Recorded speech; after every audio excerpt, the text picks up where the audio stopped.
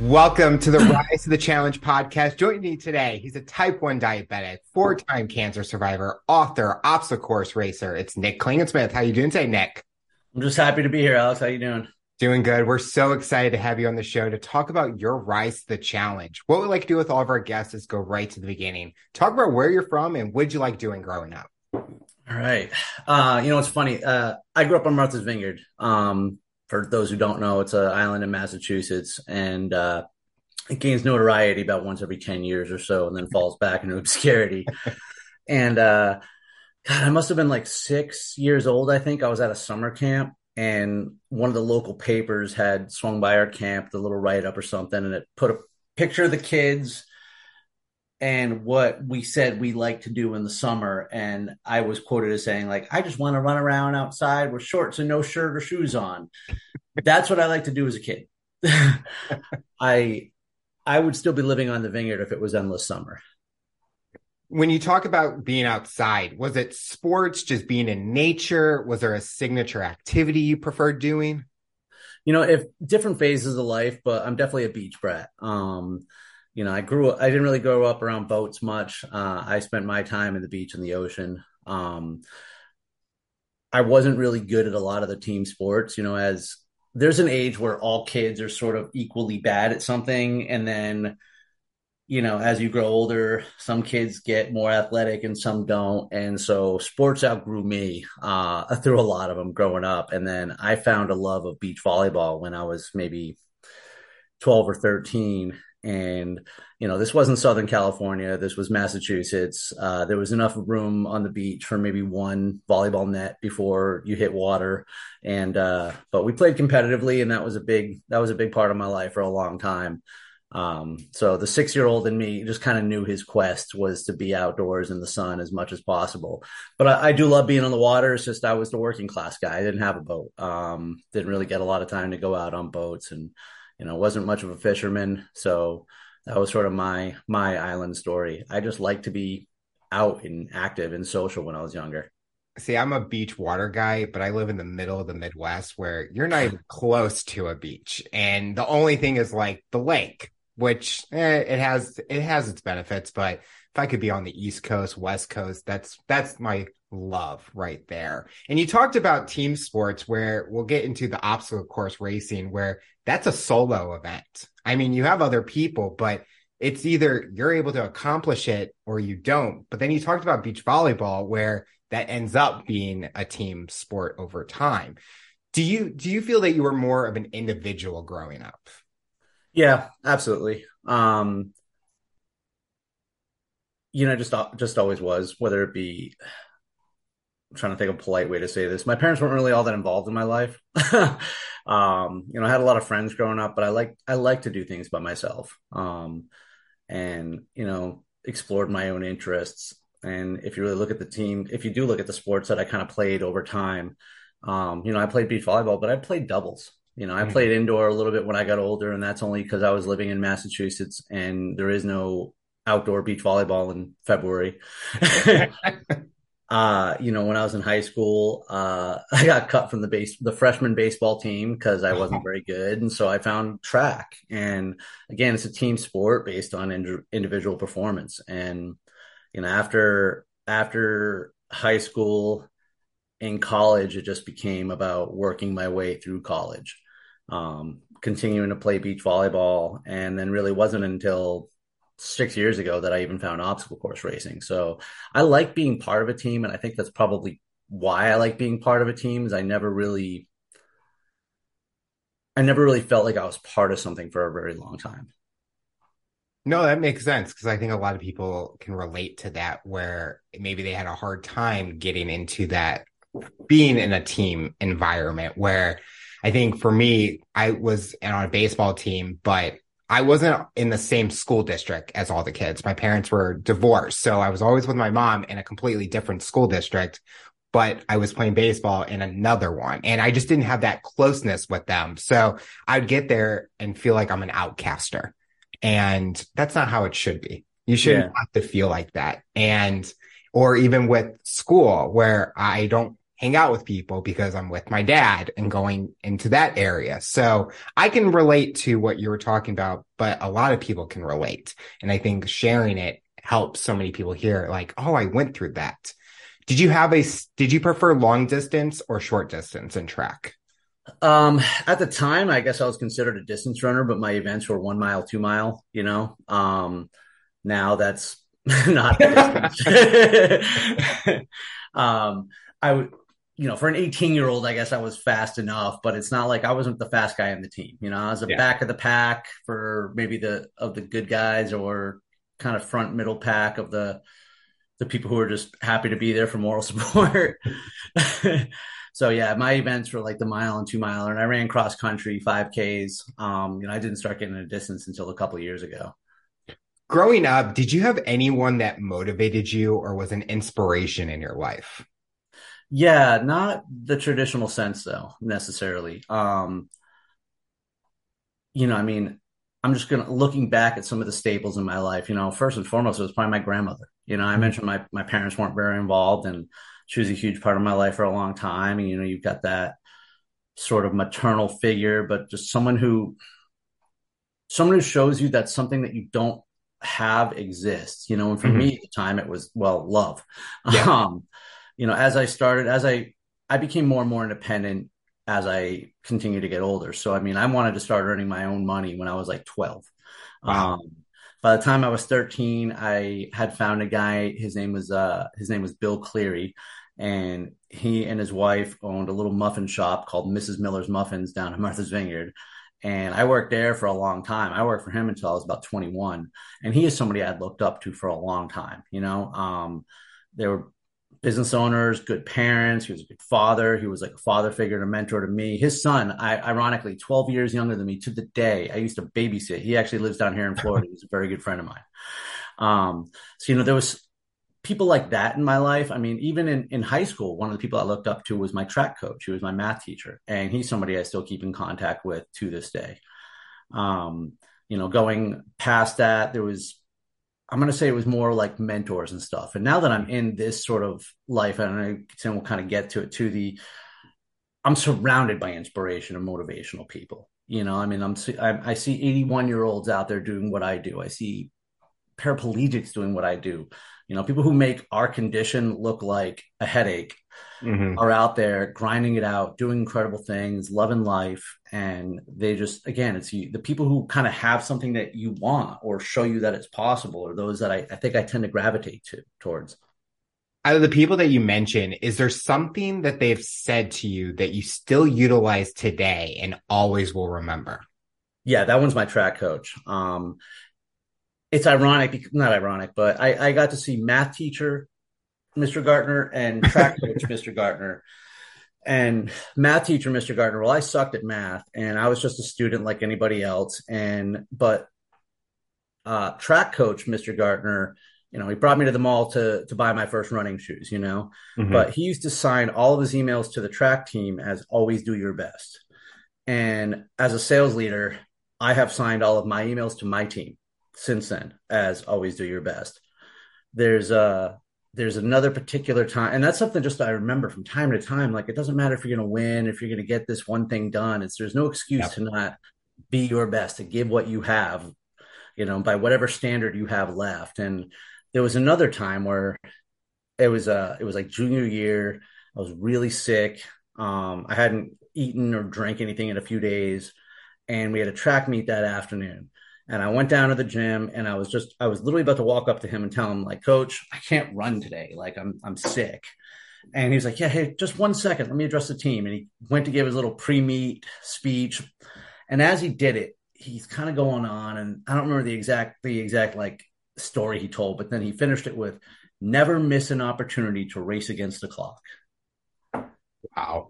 As soon as the meeting was over, he started to walk up to me, and I just walked back and started lacing up. I'm like, yep, nope. He didn't know it, but he was talking right to me.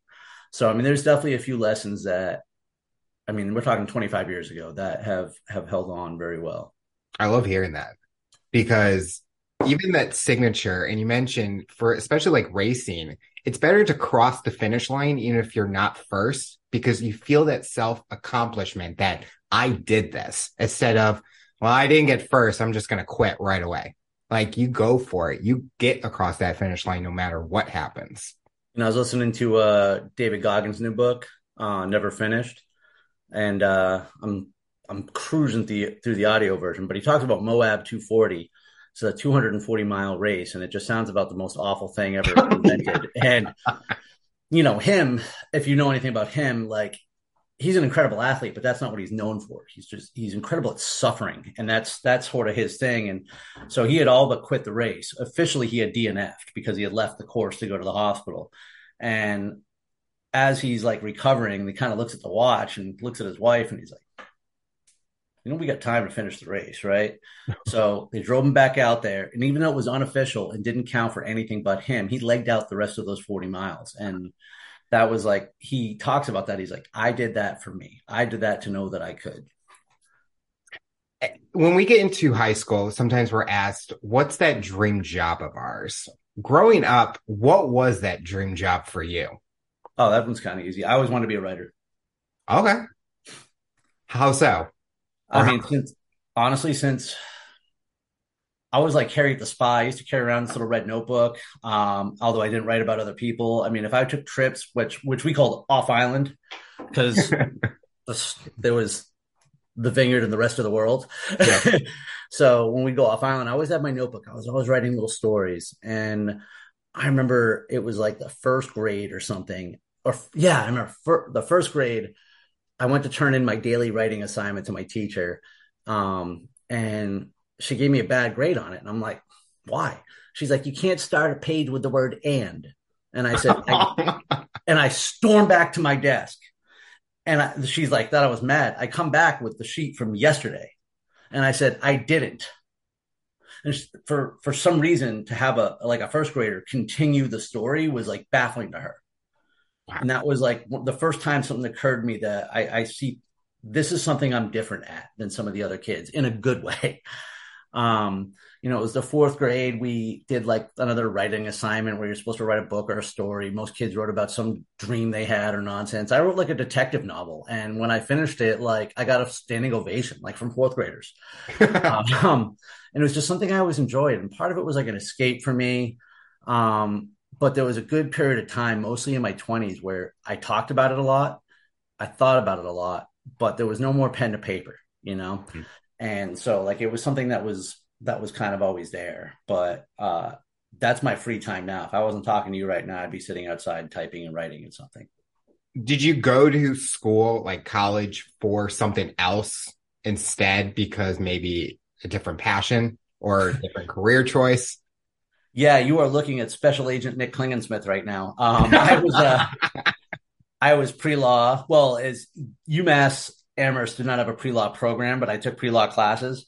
I wanted to be, I said I wanted to be a writer since I was a little kid. But as far as like, that was my dream job, I guess. The profession I thought I was actually seeking to be was that of a lawyer and ultimately an FBI agent. I don't know. I don't think it was but a year or two after college that I abandoned that. But throughout college, that was so, I paid my own way through school. As a matter of fact, I got to go find the piece of paper, but I'm pretty sure I just made my last college payment at 43 years old. Wow. Yeah. So I was working 40 hours a week in a restaurant. My major was all reading and writing. So it's like I never slept. And it's not like you can, you could be smart and do things quickly, but I can't read a lot faster than I can it just takes time. Yeah. And there was one night, it was like November of my senior year, and the LSAT prep book was sitting on my desk, and it's nice packaging and everything. And I was like, all right, well, I have a history exam in like 4.5 hours I haven't started studying for. And it wasn't by lack of desire. It's just like, I maintained a social life and went to the gym, but those were not the priorities. I worked a lot. And if I was going to scrub the back wall at Applebee's on Saturday nights, I wanted to make sure I was doing it for something. So I worked very hard in school. And I'm sitting there and I'm like, I've already deferred my LSATs twice. And that book is still sitting there laughing at me. And I never wanted to skip a year. I just knew if I didn't go right after college, I wasn't going to go. Mm-hmm. And I had made that decision that night. I was like, well, I don't know if I'm ever going to go, but I'm not going next year, and just focused on finishing out the school year. And I'm glad I did. I needed that other time. For 3.5 years. I grinded away. By the time I finished like my major, my minor, and I just had a couple months left of, spring semester, like it was, oh, wow, this is the fun part of college. Exactly. I just feel, I look back at my college and I'm like, okay, none of this I'm ever using. Why am I wasting thousands of dollars for this? I love the workforce to really test myself and really see, am I prepared in like a street smart way than a book smart? But I hope one day I go back, or not go back to school. So if I said that, people would be like, you're lying. I go, yeah, I am. Go back to what my major was and hopefully find a job where I was sports management, but I have nothing to do with sports right now. And that is my dream. But you talk about the fun part where at college, you're supposed to experience living on your own, enjoying other things. And I feel like I did that, but I feel like school just takes over your life and you just see people stress out, drop out. They can't pass classes. And it's like, what college needs to be restructured, but that's a whole nother episode. Like for a whole hour and 30 minutes, people could talk about that. There was one thing that helped me. I think that two things that prepared me for college better than a lot of other kids. Three things. Again, number one, I was neglected by my parents. So I was already independent in a certain way, at least for survival mode, right? Like, I mean, there are still regular everyday things that men are supposed to know how to do that I don't. And that's fine. Like I've given that up. That's what Google's for. Going to boarding school for high school helped a lot. Because when I went to college, it was just, okay, I'm already away. As a matter of fact, I was closer to home by then, and the third part was because of the guy that I went to go work for, the muffin shop, he really taught me work ethic. Yep. I haven't had a night's sleep in 30 years. So when I was in college, I didn't have to worry about, oh my God, how am I going to get this done? It's like, that's because you're looking at the clock thinking you need to sleep for the next 8 or 9 hours. I'm looking at the clock saying I've got 11 hours until my thing starts. Mm-hmm. I have 11 hours that I can use. I mean, I can't tell you the amount of times, like, this is probably why I got diabetes. Cause like, I'd get home, I'd get off of work at Applebee's where I was cooking at 1 o'clock in the morning or something. So I'd stop by the convenience store, I'd get a cup of coffee and just a buttload of candy. Like, I mean, basically I was like a gamer, and like, it was all just like a bunch of Red Bulls and sugar. And so sometimes, you'd study, you'd be like 7 in the morning. I'm like, all right, I got 45 minutes and I can kind of shower and start my day. But sometimes like you wake up and it's just like a mess of wrappers and you're like, what happened here?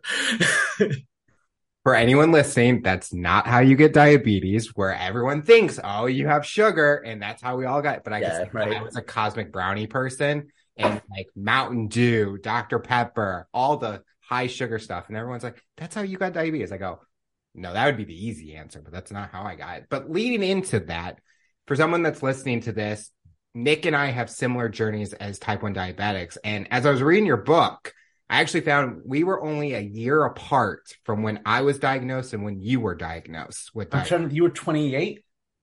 I'm 27 now. My mom and I were talking about this yesterday. I was 12 when I got diagnosed in 2008, I believe. And I think you were 2000. Oh, so the year, that's what you meant. Yeah. Because I was listening to your podcast the other day and I thought, I forget his name, I have to look, but the other type 1 diabetic guy a couple weeks ago, I'll have to look, but I've had a few. He's in the military. He's like works in the hospital. Oh, Cody? Yes. I remember you saying, I'm like, wait, no, you were like younger when you got it. That's right. Yes. But it was 1 year apart. So yeah, because I was 2007. Yeah, and I was 2008. Because I couldn't remember. I knew what grade I was in, but never how old I was. But I was actually your age when I got it, which is the irony. Okay. Talk about that story. Talk about leading up to the diagnosis and how it happened. So, I feel like every story needs like 3 backstories, but as part of the beach volleyball, I I told you I had played indoor for a couple of years up in Massachusetts before I moved to Florida, and indoor is a far different game. So Yeah. it's a power game. I'm 5'10". I've never been a big power player. I was quick on defense, but it's different. So all of a sudden, I don't have one guy in front of me that I can hit around. I've got two or three that are a foot and a half taller than me. And so I created a really bad habit to try to hit around the block where I dropped my shoulder. And point is, I ended up having this bad motion and I tore it a lot. Ooh. So fast forward 2006, I finally had to get surgery. I mean, I was like, it was just dangling around my arm. And so I had surgery and it was pretty extensive. I mean, there was three separate tears. There was two splinters and a complete separation because for years I had just let this go on. And as I'm recovering, so I was a little overweight at the time. I was about 208, 210 pounds. And this is in the late fall of 2006 when I got the surgery.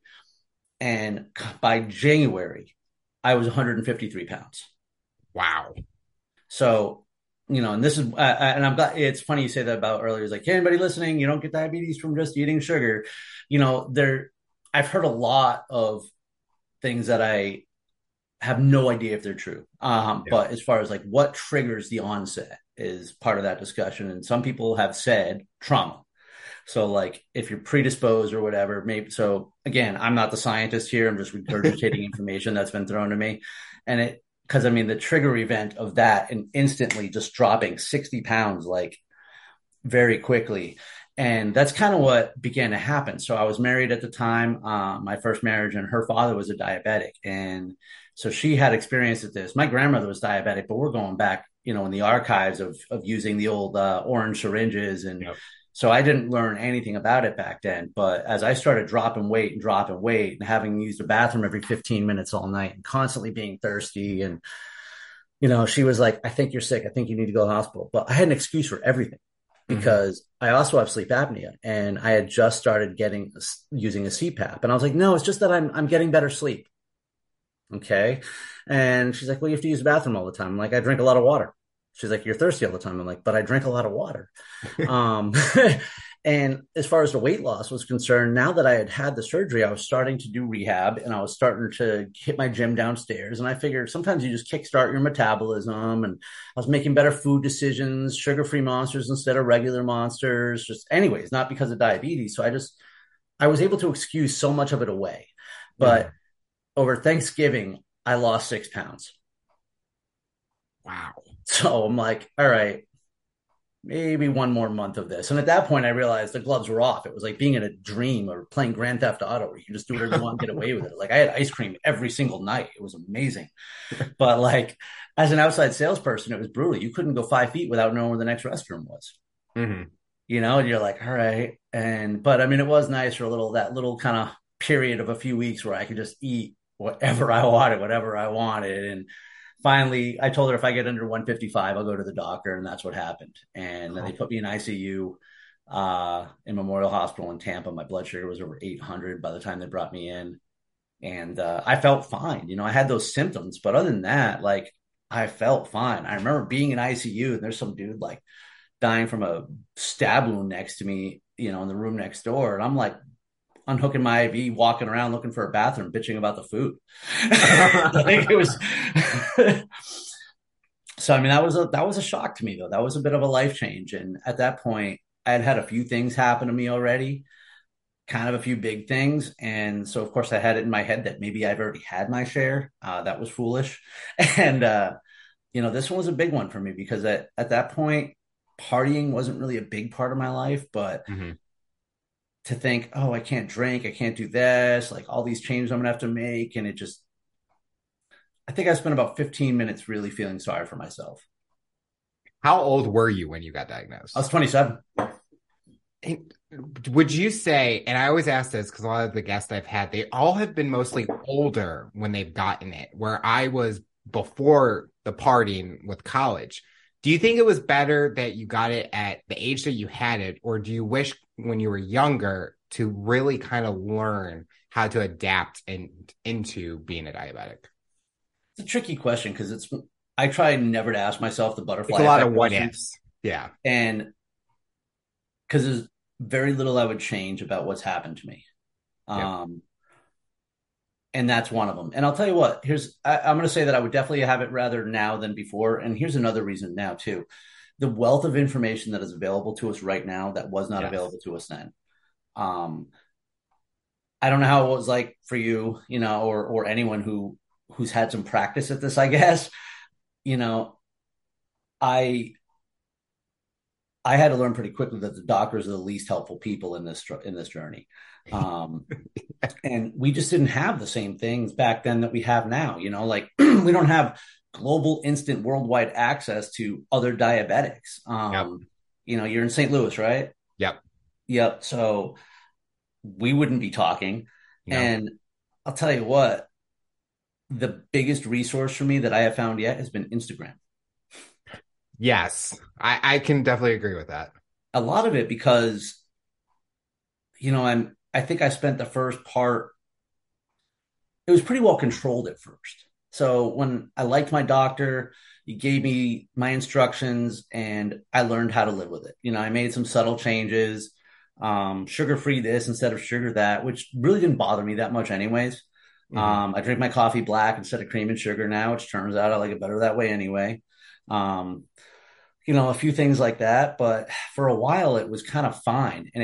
I didn't start the endurance stuff until later. And, I spent a good part of my mid 30s or my early 30s drunk. And to be honest, I controlled it pretty well then too. Wow. Yeah, I know. I was overweight. I was drunk and making terrible food choices, and yet I somehow had better overall control over my blood sugar than I did probably the last 3 years. And but then because as we get older too, everything that you start to know, it just seems to be a little bit harder. But once I started getting into the endurance racing, I mean, I had volleyball figured out. I had drinking figured out. Like I would like, all right, I'm gonna have this many carbs. I can have this, I can't have that. And so when I finally started getting into the endurance racing and stuff, it's like I had to relearn everything all over again. And because there's so many variables too, like I read this book that I do recommend for a lot of people. I think it was called the Diabetic Athlete's Guide, or the I'm looking for it on my shelf here, and it's too many books on the floor. But the Athlete's Guide to Diabetes. I'm gonna get you that name, but it was pretty good because it gave me a lot of the science that I hadn't really learned before. Um, and there was a whole other section though that was just personal stories from other athletes in different sports, what they do, how they do it. And honestly, it was the first time that, because the physical aspect of diabetes is one thing, but the amount of times I've just lost my mind, or like struggled mentally and emotionally because of the fact that my body is constantly working against me and Hmm. trying to prevent me from living the life that I want to live. And sometimes it gets overwhelming and sometimes just emotionally hard to deal with. And I can't speak for other people, but that frustration, like I just need to explode. And to think that I was the only person like that was even harder. And so that's why I say Instagram, you see these one or two sentence things that, number one, you're not alone. Hmm. But number two, since you sort of choose your feed, you get to see like, oh, these are other athletes who do this. And so I follow a lot of other diabetic athletes and just other people like that. And I forget the initial part of the question. Oh yeah, as far as like then or now, I would say now. I think anybody dealing with issues now has more opportunity to own their issue than they ever had before. I kind of wish the now part was for me because when I got it, social media wasn't a thing. You couldn't really connect. Doctors were the only thing available to help. I mean, unless you found like a chat forum, and back then those are sketchy. But social media has played such a big part in my journey because when I'm telling my friends and family about the stuff that I go through, it's hard to explain it for them to understand because I'm living it. So I can easily say, this is how I feel. This is what's happening. And doctors, because they only know it from a medical side, other diabetics, it's easier because they're like, oh, yeah, I just had that last night, or I know how you're feeling. And they're able to explain what they would do. And it's not like I'm thinking I'm going to do it exactly how they're going to have do it. And I'm going to have the same results because that never happens. We all have to adapt into what our lifestyle is. But it's one of those trials and errors. But it's been frustrating, but to me, the last few years have been the best journey for me through weight loss and really controlling it that I wish I started the journey that I've been on now years ago instead of waiting until a certain time in my life. I would say if I would have done anything different, it would have been to own it earlier. Yeah. And that just means like, I think that's part of the problem is when things are easy, we don't pay attention. Mm-hmm. And so in the beginning, it was kind of easy. If I had a low, whatever, I'd correct the low. It's no big deal. I wasn't trying to manage my weight. I wasn't trying to manage, athletics. It was just take insulin with meals, adjust as necessary. And yes, I'm the one who kind of add complications to my life, but at the same time, like that's diabetes tried standing in the way of that. So in my mind, that was more like, hey, Nick, this is your path. Mm-hmm. What's the biggest thing diabetes has taught you about yourself? Ooh. Man, that's a tough one. This is terrible because all I can think of negative things. I'm like, so I mean, like last night, for example, yesterday was a tough day. We went and did this not tourist thing, but out in Florida, it's hard to know that it's Christmas time. So there's a exhibit out in Orlando. It's called Ice at the Gaylord Palms Resort. It's ice sculptures. It's 9 degrees in there. And this year was like the Grinch Stole Christmas. It's incredible. You should look it up. But so I went out there with my wife and mother-in-law and her husband. And because of that, though, we're like, hey, where should we get lunch? And it's like, so I had my run yesterday, had my breakfast. I have the same breakfast pretty much 6 days a week. You know what? Nope. Answer the question already. Well, I'll tell that story, but anyways, yesterday, then we had Mexican for lunch. And of course you're out in the middle and it's hard to get the ratio correct. So yep. Sugar's going up a little bit high, but we had a late lunch. We didn't get home till whatever. So we didn't really have a regular dinner. We just sort of ate scraps and snacks. And then last night, my blood sugar was nearly 300 till the middle of the night when I got up and corrected it. So I feel really crummy today. And, that's why I say negative. But the thing I just thought of, the number one thing I think it helped to teach me, or my takeaway, is that I've realized and can see the value of consistency. And because of seeing how something works, it's easier for me to enact discipline in my life. Mm-hmm. And just to give an example, I said I ate the same protein shake. It's 115 grams of carbs. It's 85 grams of carbs. Then I have a banana on top of that, some peanut butter, some cinnamon, turmeric, whatever. It's actually a weight gainer protein that I ordered by accident one time, and it just happens to work. So I left it there. But I train in the morning, I'm burning anywhere from 600 to 1200 calories before the sun comes up. And then, that's an 1100 calorie breakfast, but it's not sugar per se. Mm-hmm. And I have the dosage down almost to a science. As long as I'm consistently training and I have that. So I only started that practice of figuring that out, maybe 13 months ago. And I was just started to get on how do I now look for the most consistent way of getting the lunchtime period. I think the way that I'll continue to manage this is also knowing that as I get older here, it does get harder. Plus, I hurt my back a couple weeks ago, and if I can't run, I have to tweak everything all over again. I did the marathon in the end of September, and a couple days after a marathon is going to be squirrely. And then travel, I don't know if that's a thing, but it seems to affect me, at least a day of travel. And then, of course, we come home from the marathon, and that was when the hurricane had hit Florida. So we had lost power for 5 days. Oh, yeah. But I wasn't home for it. But my insulin was skunked. All my insulin was bad by the time I got home because all the power had gone out and then back on. And so, but I didn't know that. So there's about a 3-week period where everything's going back up again. So you constantly have to be vigilant because life is going to happen. So I guess we have to control the controllable. And that really just helps me focus on consistency. Things that in my life, I would say 30 years ago, 20 years ago, 10 years ago, 10 years ago, I wouldn't have wanted, I didn't want to do the same thing all the time, but maybe it's just that I hadn't found the thing that I enjoy doing all the time.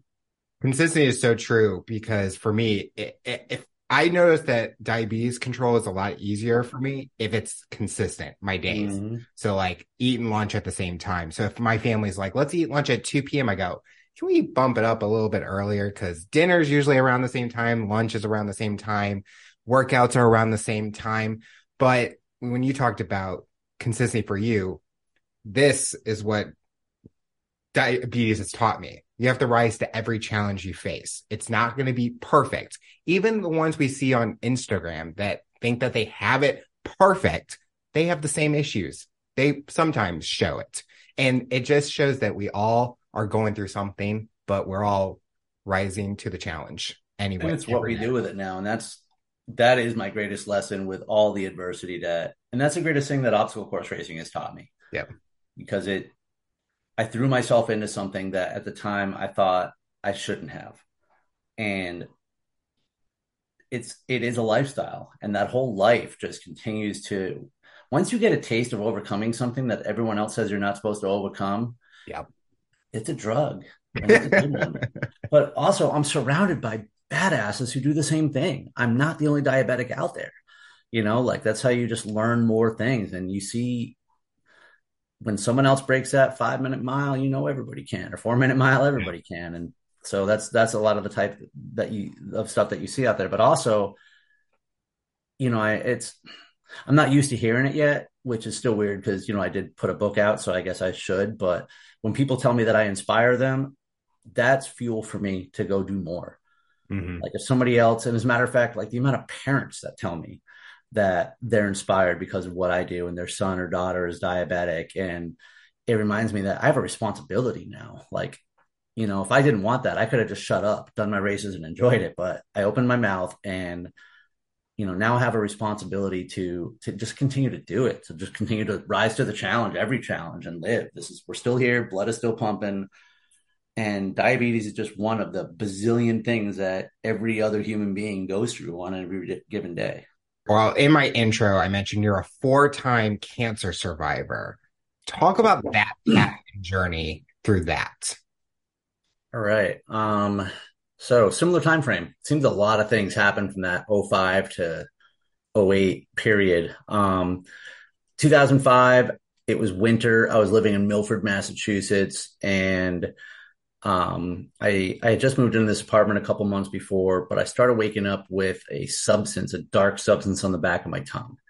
And I didn't really know what it was. So I started seeing doctors, and I saw all sorts of doctors, and nobody knew what it was.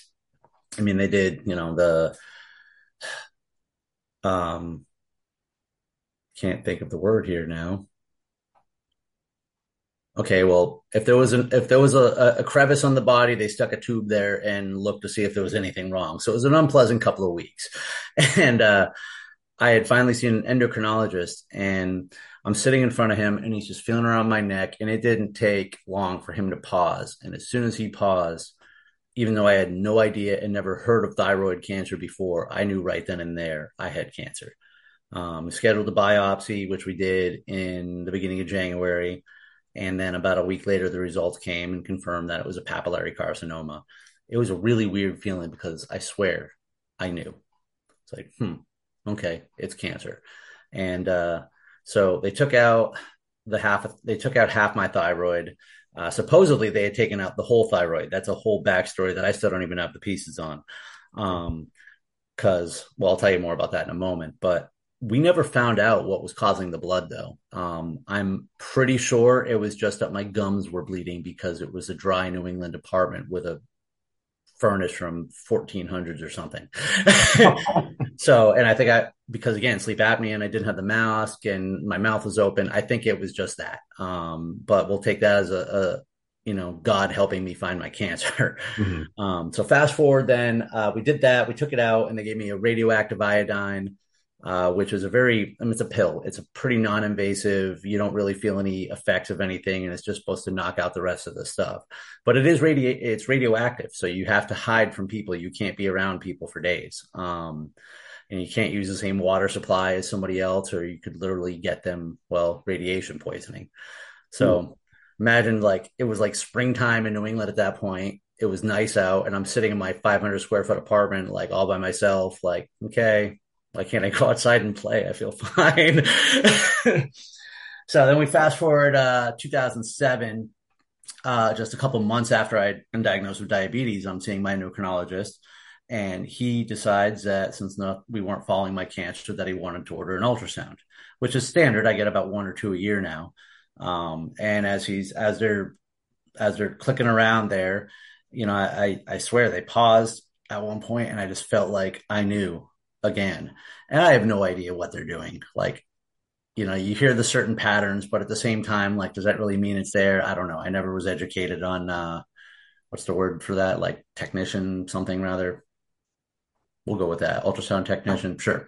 Anyways, so I just kind of had a bad feeling again. And then I saw the doctor and he's like, yep, they found some stuff there that doesn't look like it belongs. And I was like, including a thyroid, right? Because they should have taken the whole thyroid out, yet I had a whole other half. And we only found that out then. When trying to find the original doctor, he was gone, abandoned his practice, like vanished. So, yeah, I don't know what happened.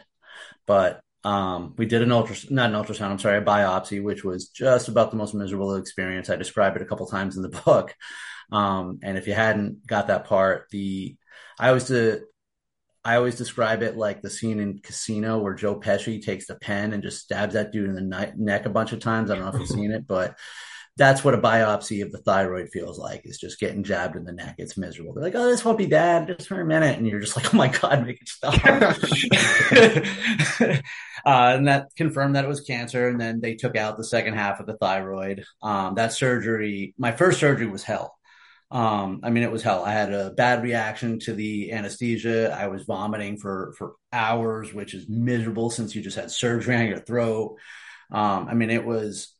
I was begging for death. It was bad.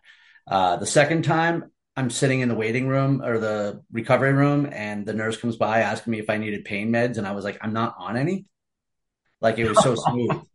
I went home that night. Like, before I went in for surgery, I'd been working on a presentation for work and I was actually enjoying it. I got home and went to my desk and continued the presentation. I felt great.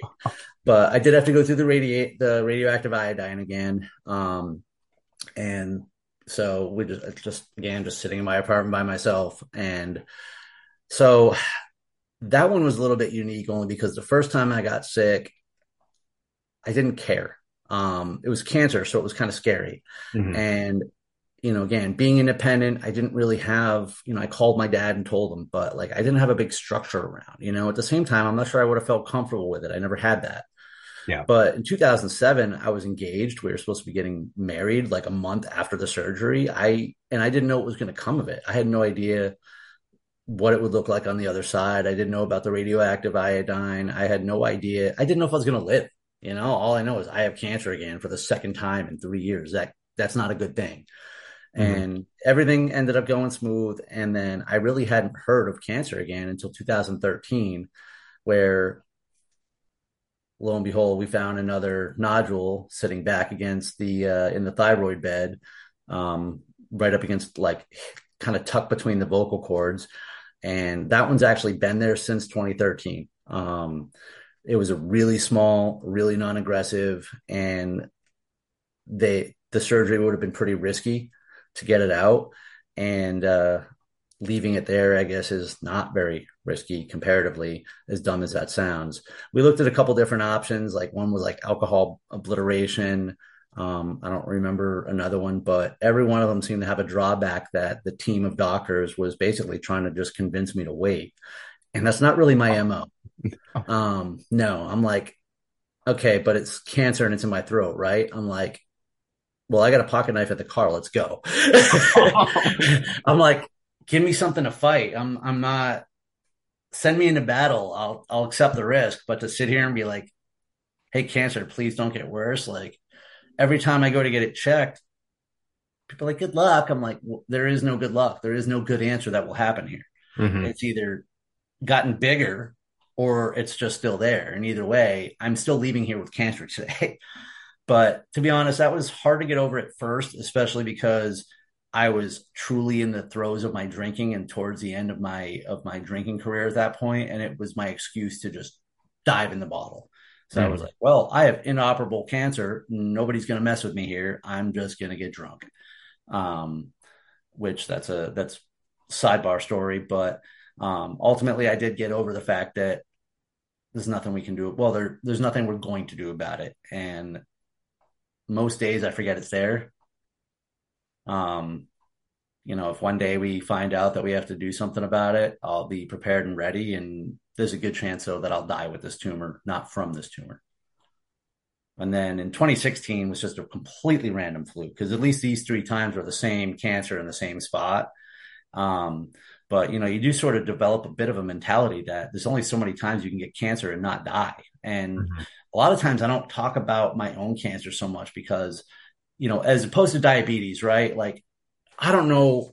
I'm pretty sure we have the same diabetes. I don't know if there's one that's worse than another. I mean, as far as like type 1, right? Like, Yeah. not like, oh, I have type 1A, so mine is significantly worse. Like, it doesn't work like that. Whereas cancer, I don't talk to a lot of people with cancer whose story is easier than mine. Hmm. Like when I go to Moffitt Cancer Center, I don't like to make eye contact with people. I feel bad the fact that I'm walking out and I can't say that for everybody else. And I mean, there are just some true harrowing stories. Like I said, I'm surrounded by incredible people who have gone through a lot worse than I have and, continue to go out there and do it. But at the same time, I feel like I'm being selfish if I don't talk about my cancer because there are people who are getting their first diagnosis right now, and they don't know anything and they just assume the same thing that most people do. Cancer equals chemo and death. Yep. Those are the things that we hear, but not every story has to go like that. And mine hasn't yet. I'm also well resolved to the fact that I'm not done because, like I told you, in 2016, I had a very random occurrence. I was getting a massage and she felt something in the back of my head and she goes, "Hey, what's that?" And I'm like, "You got to be shitting me," because I just knew. Again, I was like, "Oh, great. I have cancer in the back of my head now." And I was going to Moffitt Cancer Center here in Tampa a couple days later for my regular ultrasound anyway. And I was like, "Hey, while you're at it, do you mind hitting back here?" And they weren't really used to somebody ordering off the menu, but they did it anyways. And then there was some real back and forth because I had to go after that. We saw there was something there. And then they had to do a biopsy, which was pretty miserable, even it being right here, just in the back of your head. And what was worse is we confirmed cancer, and then we set up surgery. And then my girlfriend, my wife, and I now we're at Disney just messing around as kids do the day before surgery. And I got a phone call, and they were like, "Hey, we're gonna have to postpone the surgery." And I'm like, "What? What do you mean?" Like, yeah, we're not sure really what the biopsy said, and the doctor wants to take another look. So I just wanted this over, right? I'm Mhm. like, I don't care. Just take it out anyways. Let me just move on with my life. We don't have to get too meticulous here. I just want this closed, back to work. And so then there was he wasn't sure it was cancer. So they had to do another biopsy. And it was kind of weird because they went in like 3 or 4 times because they have to like stimulate the cells to try to get enough cells so they know what to test. And so he wasn't even certain depending on what they were looking at. And the way it was ultimately described, they took it out, surgery went fine. I have a nice little scar on the back of my head. You can't really see it anyway. And the way it was, I think, best described is it was a fatty pocket like a lipoma, but there was a lymph node in there, and it was sort of like maybe the embers of a dying fire, is how it Oh, was described to me. So there were cancer cells in there, but if we had probably done that 6 months later, there probably would not have been found, as opposed to it spreading.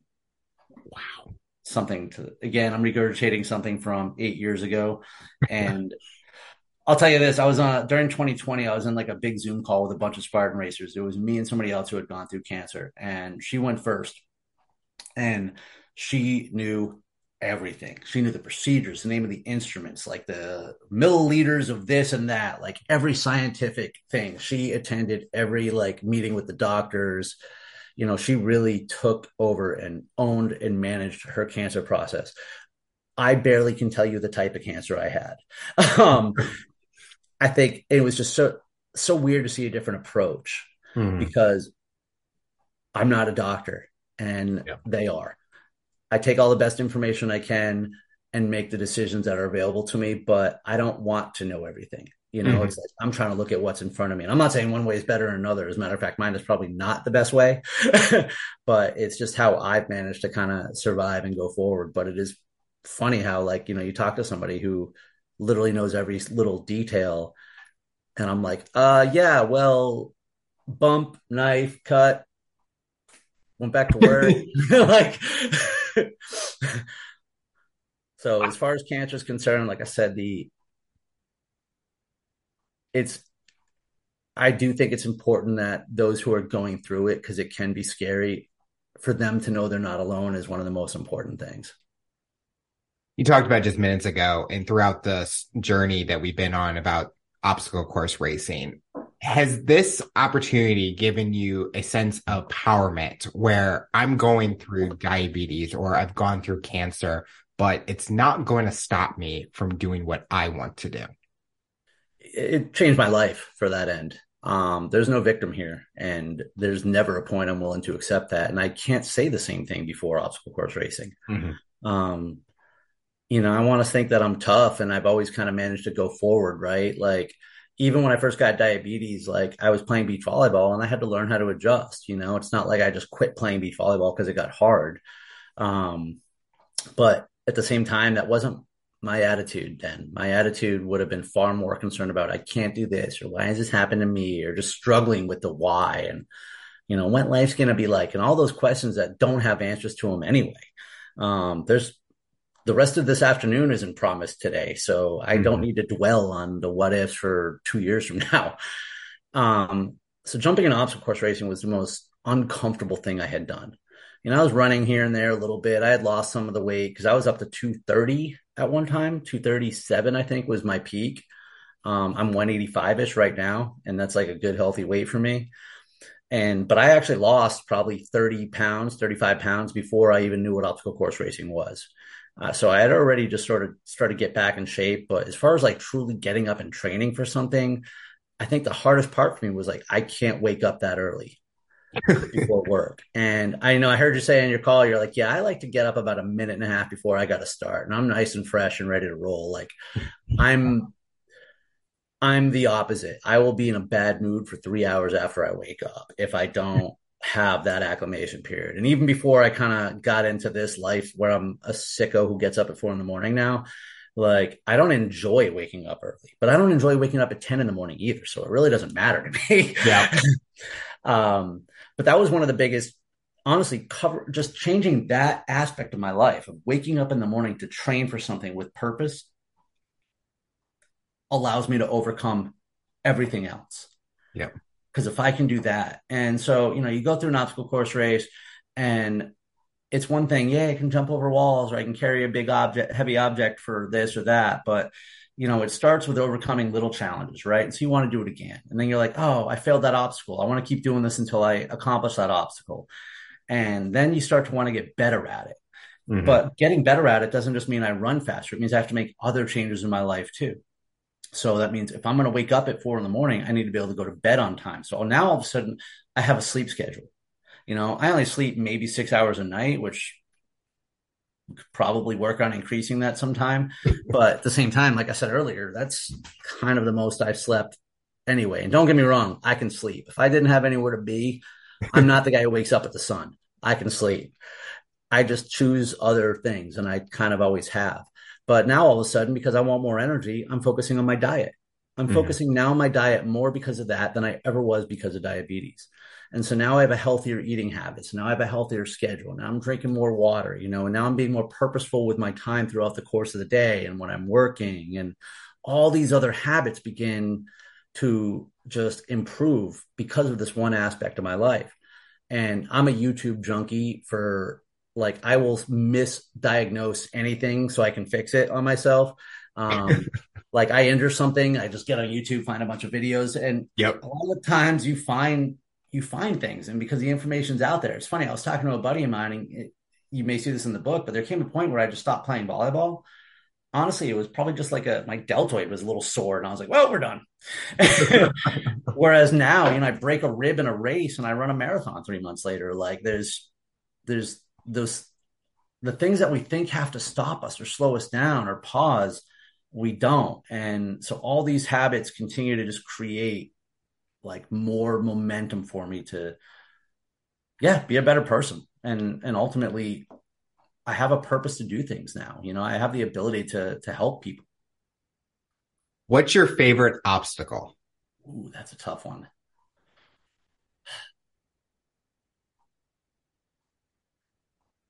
Yeah, it's I'm probably as simple as it is gonna say the monkey bars in the Spartan race. Maybe monkey bars, maybe the beater. They're both overhead obstacles. Some of them I'm still kind of not that good at. Like I make it maybe 80% of the time. The beater is like they're like monkey rings, but if you've ever not monkey rings, monkey bars, but if you've ever seen any pictures of like Spartan obstacles at all, the bars are like these aluminum bars and they're thick and they're slick and they also have varying distances between them, so they're not evenly spaced. Um, and of course they slick them before the race, and then by the time you go Why through, not? Let's make it challenging. it's I've gone on a dry course and I'm like, why are my hands all like greasy? I'm like, oh, because they slick them. And so the beater is like the monkey bars, only a couple of them rotate. Oh oh my And God. it's tough for some, but I've only failed that obstacle twice. And one time was because I was wearing a glove and it kind of folded back on me and I lost my grip, which is why I don't wear gloves when I race anymore. And the other time it was just really slippery and I was just stupid. But what I like about it though is because you go into it and you're like, all right, monkey bar, then you reach high for the beater thing, which is like an egg beater on its side, right? And then wee, it just kind of carries you through, and I'm like, it's fun. I'm like, wee, grab the next one and just wee. So I'm gonna go ahead and say probably the beater right now. I've seen your photos and I see the monkey bars and I was figuring out my obstacle, even though I've never done a course. And I was going to say monkey bars because when I was younger, I could do those easily. But then once you said the ones that are the distances and it moves, I'm like, well, I'm just going to drop in the mud. So I better bring swim trunks for that event. But I just think my friend wants to do a Tough Mudder and I feel like I could do it now. Years ago, before my journey, I would have said no. I would fail. But I have gotten so much more confidence in myself and my fitness and health that I'm like, this is the time to do it. Like, I'm ready. But now I got to go find one. I got to search the websites and be like, okay, I'm going to register, put in my date, put in my calendar, no interviews for that week because I got to train hard for it. So Just that week you're gonna train though, huh? oh no. No, I will be honest, I bike every day. It is one of my guilty pleasures, and I just enjoy biking for 20 minutes during my lunch break at work. And it just tests myself to see how far I can go. And then working out has been an enjoyable experience. Just put a good TV show on and just start working out. Time goes by quick. But is there a do you prefer the marathon or the obstacle course better? Like, do you prefer doing the obstacles? Because I know Spartan, there's probably running involved, but marathon is just strictly just running. So it really depends on when you ask me. If you asked me on September 26th, I couldn't wait to get back into a marathon. Because I had literally just run the Berlin Marathon the day before. Mhm. And, that was a hell of an accomplishment for me. On June 18th or 23rd or something, I broke my rib in the third mile of an 8 mile obstacle course race. Ooh. And I finished the race, which we'll talk about in a moment because there's a message there. But the next 3 months, I ran 400 miles with a broken rib, and then I ran the marathon, and I ran a PR of 7 minutes. And as exciting and just an achievement as that was for me to just suffer through all that, I had so much more to give, and I missed my goal by 5 minutes. And the fact is, I could have run 10 more miles. I don't know how to race. Like I don't know how to race. Like I know how to suffer, and so I couldn't wait to get back out. But honestly, most of the time, my answer to that question, like right now, will be obstacle course racing because it's different. When I first started racing, it was kind of just going through the course, little running, little jogging, more about kind of making it through the obstacles. But now I've kind of joined the competitive division, and though I'm yet to be competitive, um, I like the race aspect. I like the running, but it's in Spartan. It's not just running. So I ran an ultra, which was about 31 miles in Dallas last year, and the first half, which wasn't a half, they don't just you do 2 laps of the same course, but to make up the extra distance, they add like a 5 mile loop. on the first lap usually. And so we had done that with the ultra loop, and I came in the transition area. It's like 10ish in the morning or something. So I mean, I'm crushing it that day. I'm feeling great too. And you go out for that second half, but we're in Dallas, no shade. It's like 130 degrees at that point. I'm making up the temperature, but it was warm. And so you're slower mover a little bit, and not all the course is runnable. I mean, it's not just like cross country or like you're running on highway. And a lot of people don't realize just how much distance you can make up when you have like 15 feet of easy ground to run that 15 feet. Like, Yeah. just always, always, always, always keep moving. Don't ever stop. You want to talk to your buddy, do it walking. You need a snack, take it walking. Just keep moving. And so I like the obstacle course racing because also, yeah, you might get some hills or something in a marathon, but beyond that, pavement is pavement. I mean, with the Spartan and even other brands, I mean, this past weekend in Florida, it was just cow poop land and swamp and gators. Not very exciting, but I mean, half the year I'm climbing mountains, I'm like running around some dirt track, this unique venues that challenge. The thing about Spartan is they challenge all of you. One of the obstacles in the swamp in Florida is called the Swamp March, really, and they literally just walk you through swamp. But last year it was 1.7 miles of swamp. And I'm not talking like you're wading in. I mean, it's knee to chest. There's divots and holes, and it's one thing that it was physically challenging to get through it. But the way it was laid out is you kind of come out of the woods and you start in the swamp and you figure a couple hundred yards and they dump you somewhere else, right? Well, after a couple hundred yards, you start to take this turn and you veer around and you're like, ooh, this thing goes on for a while. And okay, that's not so big a deal yet, right? And you're literally like trudging through, trying to you come to a next kind of turn. You don't see land anywhere. And if you look far off in the distance, all you could see was people coming back to you still in the swamp. And that's when I wanted to quit. That's where I was looking for a ripcord. If there was a way off the course, I probably would have taken it. And that's why I love Spartan, because it makes you want to quit. And when you don't quit, that gives me 5 more years of leveling up. Yeah. As far as rising to the challenge, the amount of challenge that you can walk through, that you can rise to, and that you step up to, just because of that mental aspect of, there was a minute of panic. Mm-hmm. Like, how do I get out of here? I'm like, you don't, right? Like, and you can panic when your diabetes is hitting you and life is hitting you, but there's no ripcord. You're still in that chair. You still have to make decisions. You still have to move forward. And so, whereas I love the marathon, it's the obstacle course race for me. It just covers all aspects of suffering and celebration. Looking towards the future, what are some personal goals or professional goals you have for yourself? All right. Professional goals. I absolutely want to transition out of, and I don't mean immediately. I have a good job. I like it a lot. It's a good company, interesting economic time for it. But regardless of that, it's not like I'm trying to get rid of my day job, but I want to transition to be a motivational speaker. I'm working on another book right now, sales motivation. I see a life for myself in that professionally. And we're probably talking 2 to 3 years on the minimum side, hopefully sooner, or hopefully that's a good time range. But as far as personal, that is also the personal goal. I can't wait to get this other book out. Obviously Through the Fire was my memoir. I did send it to some agents when I finished it. Did not get much attention, nor did I expect it to.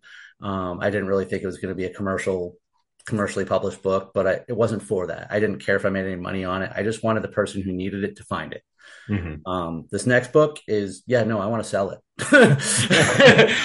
No, this one there's a lot of meat in there, and it's a lot of the same concepts, because really Through the Fire was like, it was telling my story, but it was telling my story with the lessons I learned from the story. Mm-hmm. You know what I mean? Whereas, and now a lot of those, I have that same mentality, because this next book I'm writing, a lot of it is self-talk. It's like right now when I'm come home after a crappy day, or a day where I just don't feel like I've got what it takes to give to the team, or so much of it is just shut up. You're getting paid. Do the job. Do your best.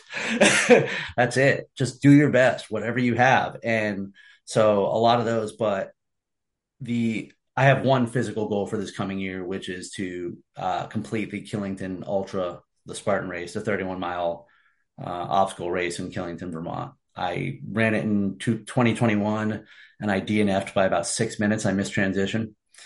You ever see the movie Scream? Is it the one with the? No, probably not. Okay. I'm thinking of something that might be from it. I don't want to feel stupid and say, oh no, Well, you're thinking of a different thing. well, it's a horror movie that, Yeah. I thought it was a horror movie, but I'm thinking of the Scream mask. which is where it came from. So, Okay, so I'm thinking of something similar, but I probably did not watch it because I'm not a horror film fan. the opening scene, the girl who is at the house is getting murdered by the bad guy and right in front of her parents, but they cut her larynx and she can't scream. They can't see her. She's literally like 100 feet away from her.